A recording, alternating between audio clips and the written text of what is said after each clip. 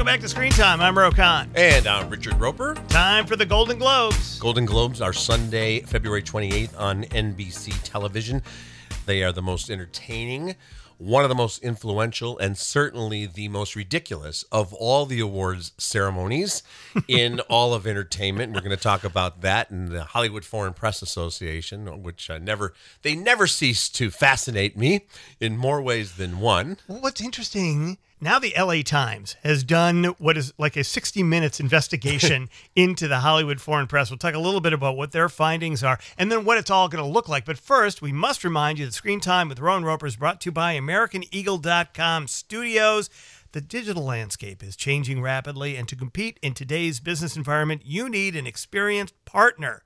That's what she said. Since 1995, AmericanEagle.com has partnered with companies of all sizes, offering web design, development, e-commerce, mobile apps, and digital marketing, driving your overall success because they believe today's online world is your opportunity. Get started today at AmericanEagle.com.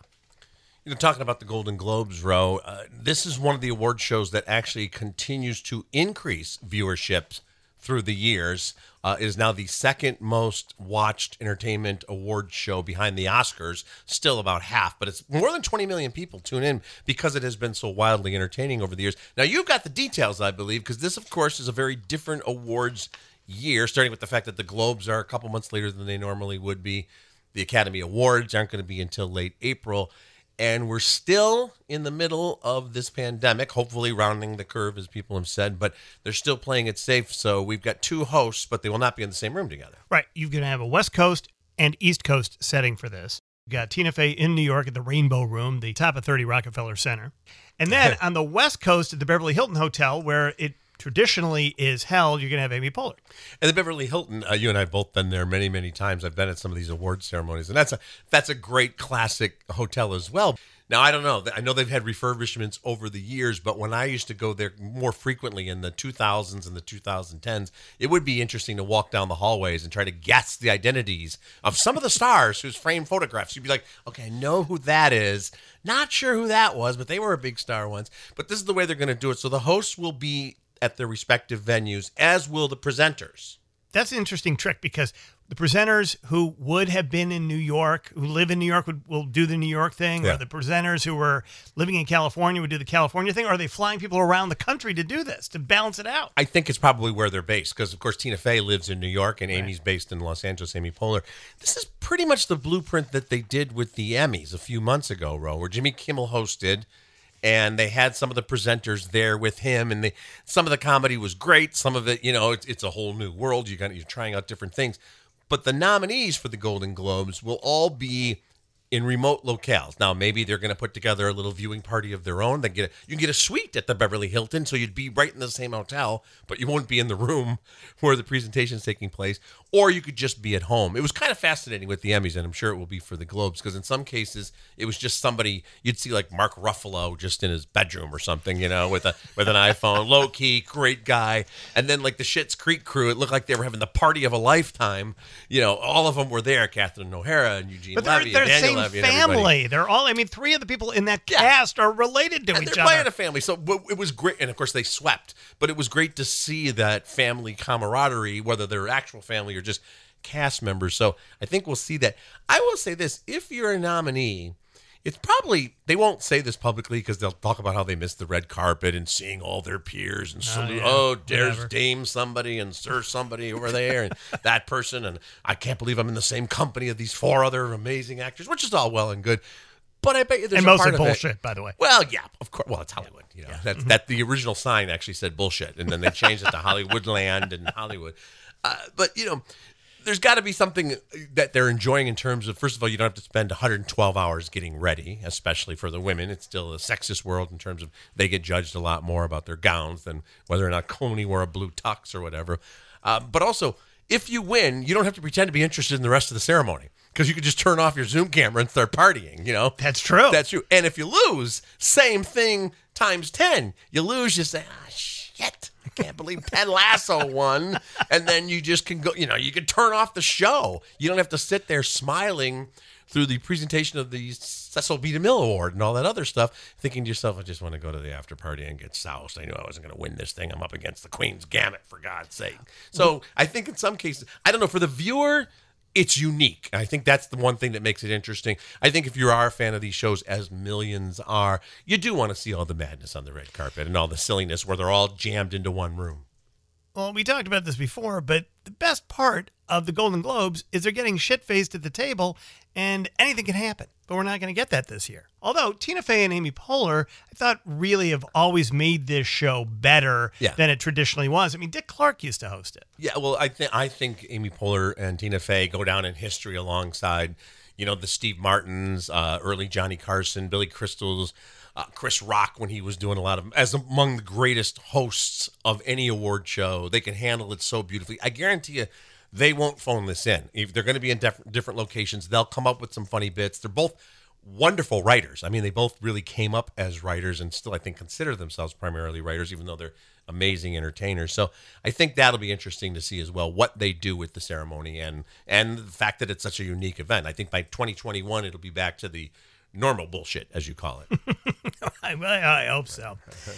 So in terms of presenters, people were looking forward to Awkwafina. She's not up for anything this year, though, I don't think, right? Or did she win last year? We'll look at the ballot later, but I think she should be up every year for something, and she's great. I love Awkwafina. She'll be a fun presenter. Many of the presenters are former either nominees or winners. Sure. Well, and it's pretty interesting in some cases when you've got your Helena Bonham Carters or your Meryl Streeps or Anthony Hopkins. They all have like 117 Golden Globe nominations. I'll say, it's not the Oscars because there's more there's a little more openness here, but and there's TV categories as well. But it's always amazing when they're like, this is the third win and 147th nomination. Interestingly, there are people who have upcoming projects that also get invited to be presenters. They're not necessarily winners or past winners. You've got Tiffany Haddish, who's got something coming up. Margot Robbie is actually a recipient. Anthony Anderson, Kate Hudson, Kenan Thompson, who has not won a Golden Globe, but he's certainly a guy at NBC that they want to promote. So you're saying that Kenan Thompson, who's on Saturday Night Live on NBC and now has his own self-titled sitcom on NBC, is going to be on NBC at the Golden Globes. What a shocker. Of course, speaking of SNL, for 40 plus years, I'd say probably 75% of the guest hosts had a movie or some other project coming out the week they were hosting or the week before they were hosting or the week after they were hosting. And I always love that the baseball coverage, like if the World Series is on Fox and it's the Dodgers-Yankees game, and they're in the fourth row there, and they're the stars of the new Vampire Teen series on Fox, and you can tell, the dude's got his Dodgers cap that still has the tag on it, yes, and the girl's on the phone, and they're like, "Oh yes, we're big fans of the ball-based game. We enjoy it so much." So yeah, it's all part of the hype, And you can tell they're sitting there and they just can't wait for that to be over so they can get back up to the suite and get away from the other people who are breathing on them. We understand that those people aren't really, look who just happens to be here. I'll tell you, this is a true story. Years ago, the Chicago White Sox were hosting the All-Star Game. And as you know, Ro, I had season tickets for years and years and years. So I had a ticket as a fan, not as a member of the press. And it was a great seat behind home plate. And they rotated the people who sat next to me, inning by inning, the various celebrities who would sit next to me just long enough to get on camera. You'd see a lot of my elbow and knee while they were shooting the real celebrity and sign a few autographs. And then they'd be whisked away back to the seat. So yes, it's all part of the hype. Which I think leads us to the Los Angeles Times, talking about the Hollywood Foreign Press Association and the hype machine there. And you mentioned this article, which is like the equivalent of a 60 Minutes piece. And I want to give credit to Stacy Perman and John Rottenberg, the writers of this article for the LA Times. And it's titled Golden Globes Voters in Tumult. You never want tumult in a headline about whatever you're doing. Members accuse Hollywood Foreign Press Association of self-dealing and ethical lapses. Members of the actual body itself, who are, of course, quoted anonymously. Just to recap for folks, the Hollywood Foreign Press Association, which sounds like something that Joe Biden would be addressing at the United Nations, is a group of about 90 full and part-time journalists who must be based in Hollywood and write and or broadcast for foreign-based publications. Some of them only have to do 4 articles a year to be a member. They're very tight-lipped about who gets to become a member. And those 90 members get to decide who wins, who gets nominated. So you only need like 20-some votes, and you could win a Golden Globe. And this piece goes into some of the questions about how they do things. One thing I found actually shocking, Ro, is that NBC is now paying over $27 million to the Hollywood Foreign Press Association, up from just a few $1,000,000 a few years ago. Now they have all kinds of charitable works and associations, but they also have all kinds of boards and committees, and their members serve on various boards and committees and get paid out of that fund way more than they're getting paid as journalists. So that, that's part of it. That's how they keep going. They also detail the very expensive junket that the members took to Paris for the set visit of Emily in Paris, the Lily Collins Netflix hit show, where even the people on the show were shocked when it got 2 Golden Globe nominations, including one for Lily Collins, who plays Emily, who's in Paris. And there's also, they get into some of the details about how in the past they've accepted gifts and they're trying not to do that anymore. When you're being flown to Paris and you're being put up in hotel suites that cost not even hundreds, but maybe thousands of dollars a night, and you're getting lavish buffets and all that sort of thing, will it influence whether or not something gets a nomination? You tell me. I think for sure, and we're going to get to the odds in just a few minutes, but I want to give you this odd. Emily in Paris is up for Best Television Series, Musical, or Comedy, is the biggest long shot at 14-1 to win. I never advocate anybody take my betting advice. It's for informational purposes only, but 14-1, if I could put $1, I would bet that dollar for the same reason. If it got nominated, it might win, because I don't think the Hollywood Foreign Press Association cares about backlash like that they'd be like, ooh, I have been shamed. I now must vote for something else. I don't think it's going to win. And Lily Collins, I think, is a terrific actress and a wonderful person. Talked to her several times. She sent a statement saying how grateful she is and how everybody works hard on the show. I think they were all pretty stunned that it got nominated. It's not an awards type of show. It's by design a modern day Sex and the City. The city's Paris. It's light. It's sexy. It's gossipy. It's fashion oriented. But it got nominated, and maybe it's pure coincidence that the Hollywood Foreign Press Association got to go to the set of Emily in Paris. Other journalists did as well, and had a great time. So the other shows nominated in that category, you got Schitt's Creek, which won everything last year at the Emmys, Ted Lasso, The Great, and The Flight Attendant. If Emily in Paris, which is not as good a show as any of the rest of those, wins, will people take this seriously, or is it just about the TV show and the party? I think it's mostly about the TV show and the party. I think people in the industry will be snickering and saying, oh, that's classic. But I don't think it'll then, I don't know if you can damage the credibility of an organization that it doesn't really thrive on credibility. And you mentioned those. Maybe we can talk a little bit about some of these categories, Ro. You mentioned that TV series, musical, or comedy. I think Ted Lasso is going to win. For one thing, again, we're talking about the Hollywood Foreign Press. They love soccer. And it's set in London, and it's all about this American football coach who's kind of the buffoon, but then turns out not to be. Jason Sudeikis is actually terrific. But I think that might resonate more than some of these other shows.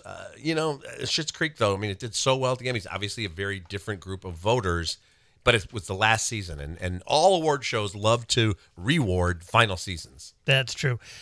So Best Television, Limited Series, or Motion Picture, you got The Queen's Gambit, Unorthodox, Small Axe, The Undoing, and Normal People. Queen's Gambit is the odds-on favorite.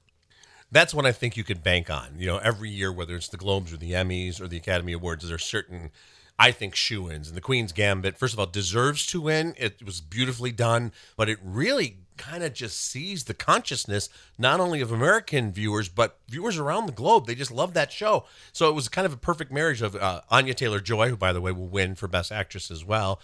The series, the material, the way it was done, and it's one of those things where you're like, wait a minute, it's about a fictional chess prodigy in the 50s and 60s who kind of grows up in this orphanage, has an addiction to pills, and then becomes a world chess master. Because when I got that plot description, I've told you this, Ro, I thought, well, I don't know if I'm ever going to watch that. And then it's one of those shows, 7 minutes into it, you're like, all right, this is greatness. It also makes her a gigantic star. She's really great in it, and you can see her doing a million other things now. I think it was interesting, too, the showrunners have been asked time and again, will there be a second season? Because it ends, there's still a lot of life ahead for this character. And they say, and I give them a lot of credit for this, they feel the story they wanted to tell has been told. And they want to just leave it at that. Now, Sometimes people say that, and then there's an extra zero on a check, or something else happens. Of course, it also would depend on Anya Taylor-Joy. If she doesn't want to do it, then it's not done. They could do a spiritual sequel that picks up at that time and follows the story of some other character. I think in this case, there's a lot of limited series where I'm like, oh, we got to get a season 2. We got to get a season 2. I think this is just what it should be. It's like a great novel. I don't want to read another chapter. It ended how it should have ended. Beautifully done. So moving over to the motion picture category, which again in the pandemic is confusing because these are things you're watching mostly on television. And what's the difference between something that was made for TV versus made for the big screen? For musical or comedy, you got Hamilton, Borat, subsequent movie film, The Prom, Palm Springs, and Music. Music is 50-1 to win this thing. I'm going to take all the long shots. If I were to gamble, I would take all of the long shots on this thing because it's the Hollywood Foreign Press, and the fix could be in, as we just mentioned. Hamilton's a favorite. Yeah, and Hamilton, there was even a debate whether or not it's a movie. Is it a filmed musical? I thought it was a movie. It's not eligible for the Oscars. I think it'd be great if it won. Music is that film, and Kate Hudson got nominated for Best Actress as well, and this is a film that was reviled by almost all critics.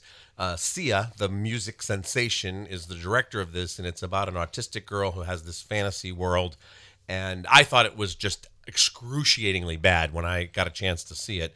So 50-1 seems kind. Yeah.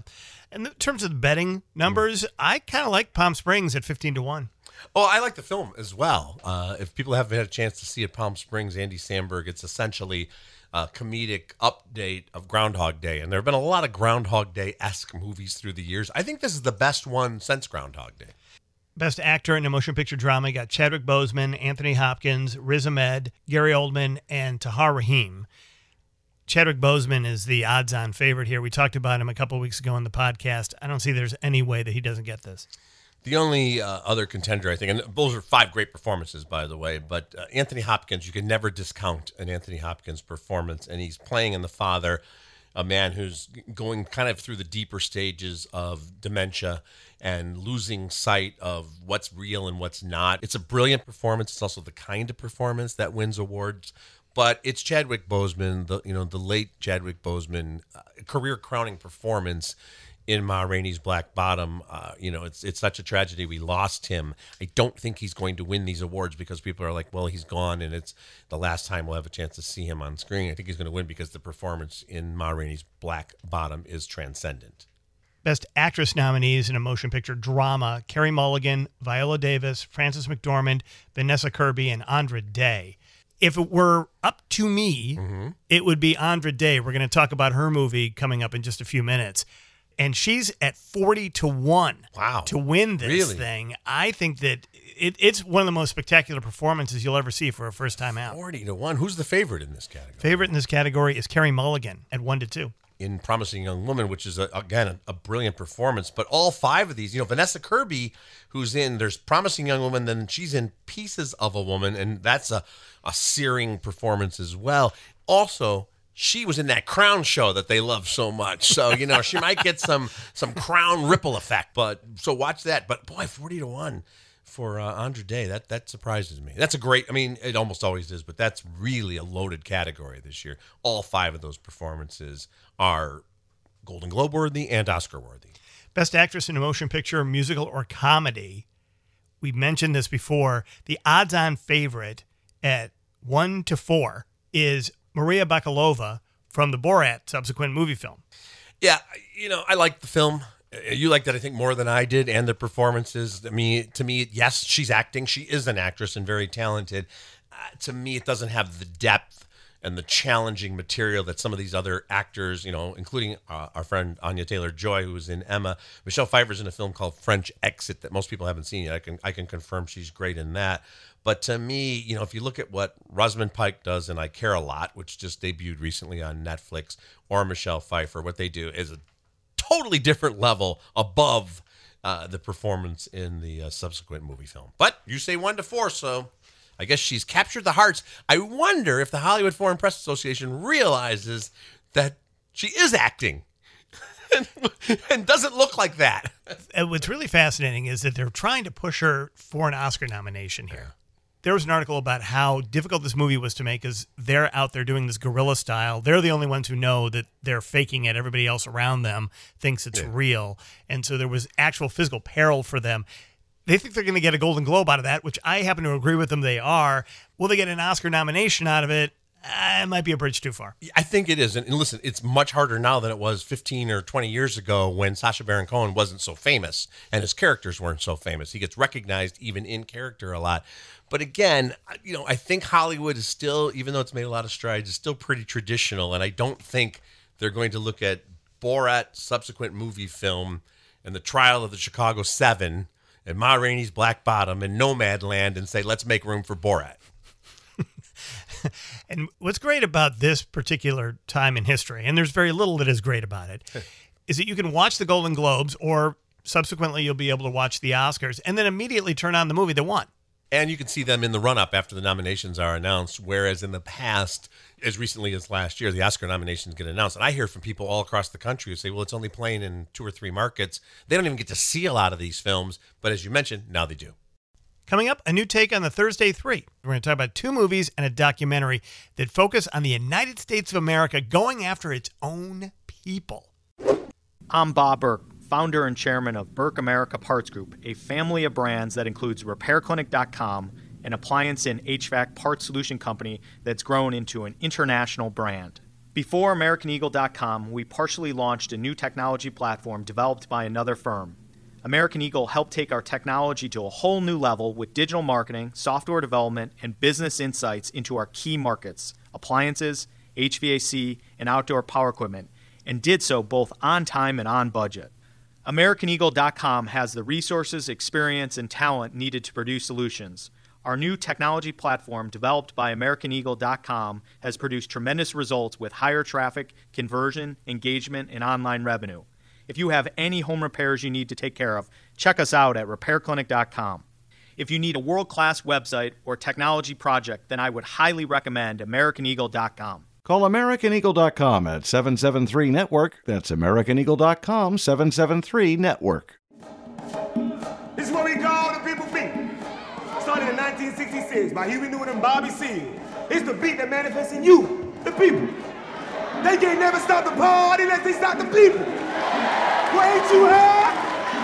Ain't you high? I'm high of the people. I'm high. I'm high.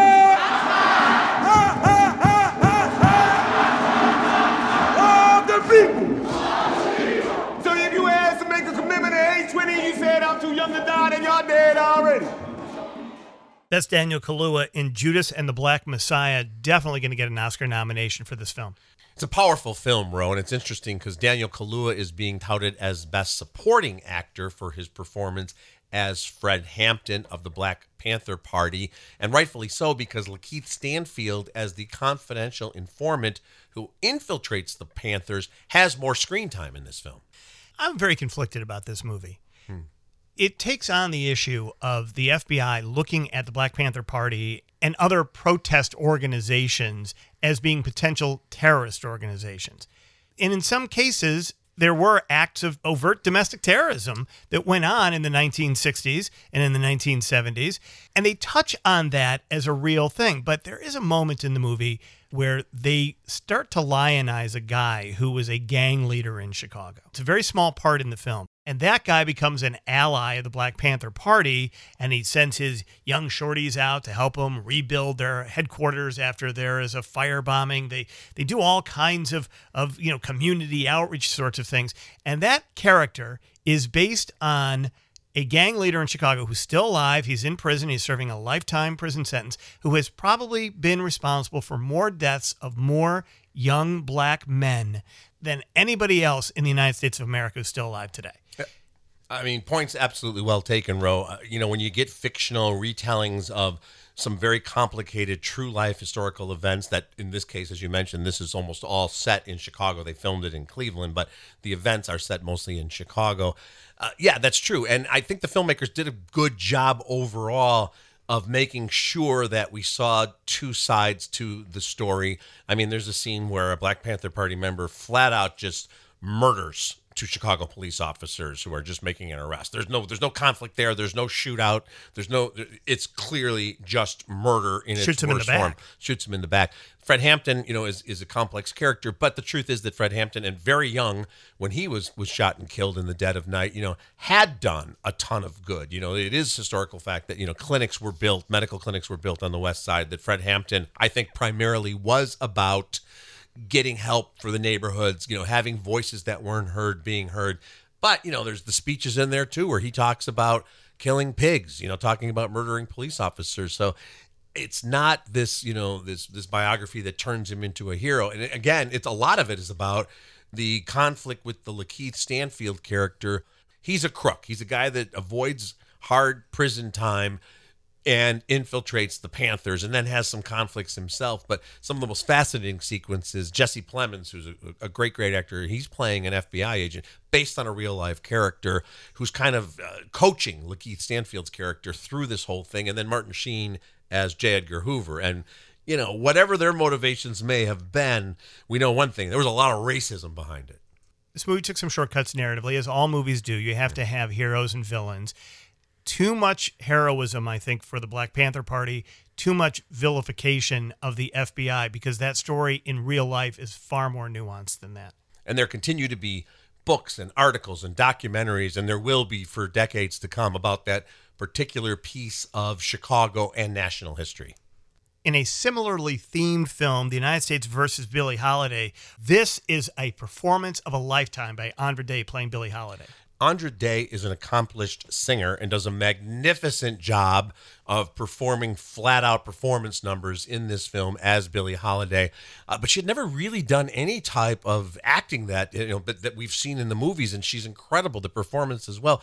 Now, this one, Ro, very well documented. The truth is, yes, Billie Holiday was a heroin addict and, got busted. To this day, that's still obviously a serious crime. But in this story, the government's going after Billie Holiday because she sang a song called Strange Fruit, which was about lynchings in the American South, thousands of them. And it was almost as if she were doing a news report in the form of this song. And the FBI was like, we got to stop this. This is going to cause trouble. An insurrection. They said it was going to cause an insurrection in the United States, which I find incredibly ironic, given what's happening now. Yeah. And the harassment she endured, Billie Holiday endured. And again, this is a case where, in this case, it's not a confidential informant. And again, it's based on a real life character. It's an operative with the newly formed narcotics task force who's black, who infiltrates Billie's camp. And they even know that he's a Fed, and she enters into a romance with him, and he's conflicted. At one point, they show him shooting up heroin to prove he's one of them. So it's very complicated. It kind of follows the standard biopic that we've seen, in the stories about Judy Garland and so many other star-crossed personalities who had these, incredible self-destructive tendencies. In Billie Holiday's case, she also endured abuse from one man after another, whether it was a manager, a husband, the FBI, whatever the case may be, to her dying day, where she was shackled to a bed as she was dying because her whole body was giving out from years of abuse, drug abuse, and receiving abuse. So, I know people are hearing this and they're going, wow, that sounds like a downer. Oh, it's film. heavy. It's heavy. And it is heavy, but it also soars to the heavens in some of the performance numbers. And it's a brilliant performance. But as you say, it follows a very similar theme in terms of the government going after very public figures to not only just take them down, but kind of to send a message. And then there's the HBO documentary MLK FBI. And again, I think a lot of people know that Martin Luther King was the target of all kinds of campaigns and investigations by the FBI. J. Edgar Hoover was obsessed with him and talked about how he was going to start a communist revolution. And in fact, he even used the term, we don't want a black messiah. That term was used by J. Edgar Hoover. It's still kind of shocking and appalling to see the extent to which the FBI and various operatives harassed him. There was a package at one point sent to Coretta Scott King, alleging that if she listened to this tape, she'd hear Martin Luther King engaging in various activities and that he should kill himself. This targeted harassment. They kind of accidentally came across the fact that Martin Luther King had extramarital affairs, and they wanted to use that to blackmail him. Listen, he wasn't a saint. We know that. But this film is also a reminder of the fact that these days, and we just saw this recently in Martin Luther King Day, everybody's tweeting, whether they're Republicans, Democrats, everybody's quoting Martin Luther King, and you'll see loved ones of Martin Luther King saying, you know, you probably would have hated my father, or you would have hated my uncle.